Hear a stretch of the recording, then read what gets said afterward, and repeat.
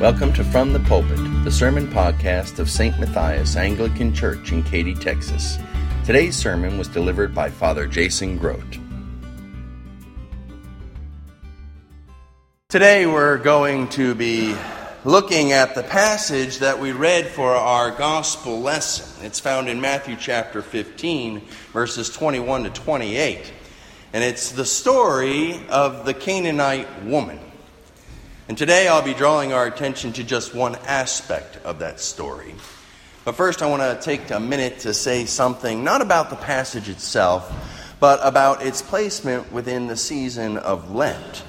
It's kind of interesting the way that the gospel lessons in Lent are placed, at least for the first 4 weeks of Lent.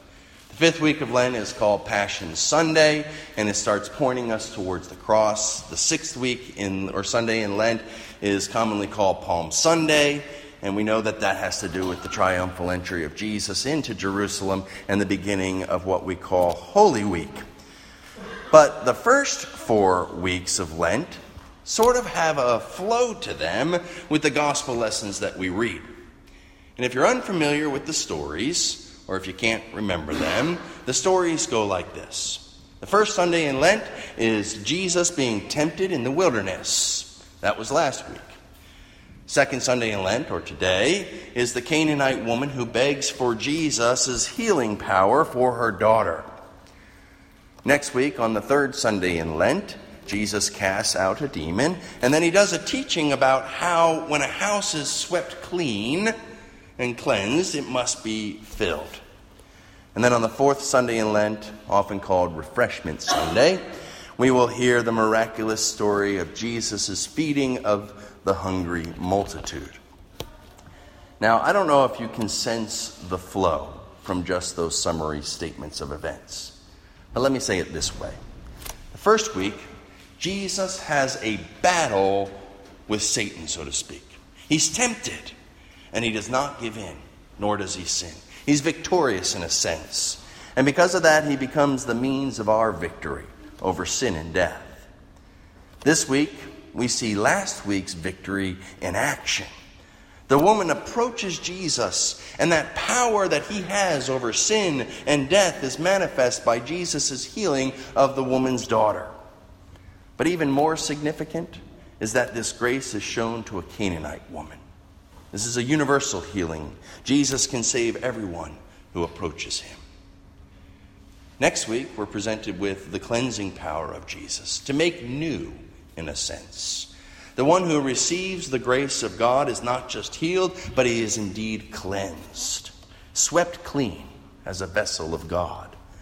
But that lesson will also say if it's swept clean, it must needs be filled.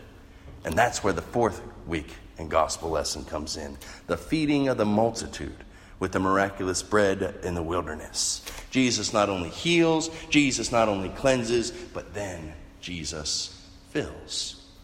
The first 4 weeks of Lent are truly a picture of the whole of salvation and redemption, of the transition from sin to righteousness, from death to life, from the old life to the new life. All of it as it is founded in the power and the work of Jesus. So I just wanted to point that out to you as we move through this season of Lent, because it should really sit in the back of our minds as we progress towards the cross and the resurrection a month from now. But returning back to the story and the miracle itself of today, in Matthew chapter 15, verses 21 and following, we find this story. And we could also find it in Mark chapter 7. Their mother approaches Jesus to heal her daughter, who is grievously vexed with the devil. The woman who hears that Jesus has come into town goes out to the place that Jesus was staying, and she starts pestering Jesus. She cries out, not in a small voice. The actual word in the Greek talks about a raven that is squawking. And after an interplay happens between Jesus and the disciples, Jesus engages her in conversation. And that's when she makes the great statement, "Yes, Lord, but even the dogs eat the crumbs which fall from their master's table." And what she meant by this is that God's great grace falls to all, even to the lowliest. If one is under the master's table, one gets to eat, even if it is just the crumbs. And for the sake of today's homily and what I want us to focus on in this story is that this woman, she had the gumption to approach Jesus. It was wrong for her to do what she was doing. And it was wrong on more than just one level, at least from a Jewish perspective. First, she was not Jewish. Or if she was Jewish, she was living in the wrong area. Matthew tells us that she was a Canaanite. Mark's more specific.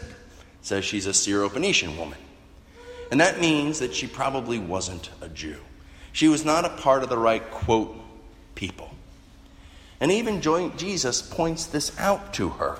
He says it's not right to give the children's food to the dogs. Furthermore, she was a woman. Custom-wise, it would not have been appropriate for this woman to come and to beg at Jesus' feet the way that she did.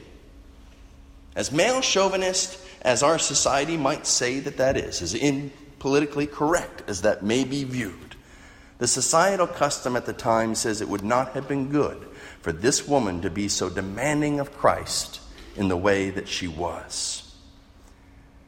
And lastly, Mark tells us that Jesus was in a house. Matthew doesn't tell us that, but Mark does.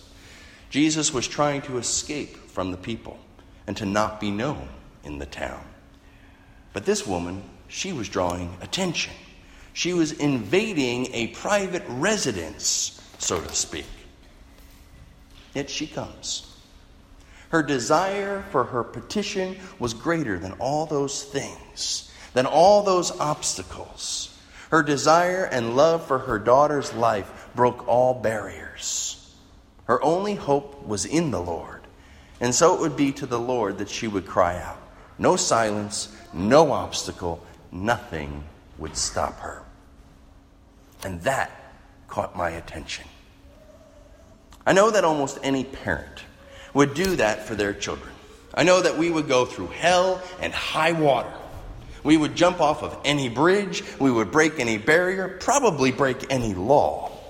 We would ignore any obstacle if our children's lives were on the line. So in that regard, it doesn't seem like a big deal with what this mother did. She was out to save her daughter. But let's take it down to another level.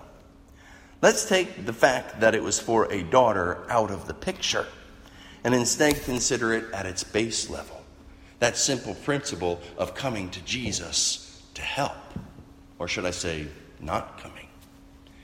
We often hear it said, and it seems to be true when you talk to pained people, that there are a lot of people who don't feel like they can approach God in their situation like this woman did. There are a lot of things that stand in their way. Like the woman who had at least 3 things that screamed, you shouldn't approach Jesus, so people feel as though God is unapproachable. And we as people in the church might say, well, we don't really have that problem too much. We know who the Lord is, and we're all good. And that's true to some degree. Those who already have the knowledge of the Lord are more readily to approach the Lord. We aren't, quote, as afraid to approach God. But even as I say those words, and even as they roll off my tongue, I'm also reminded of the example that we have of others.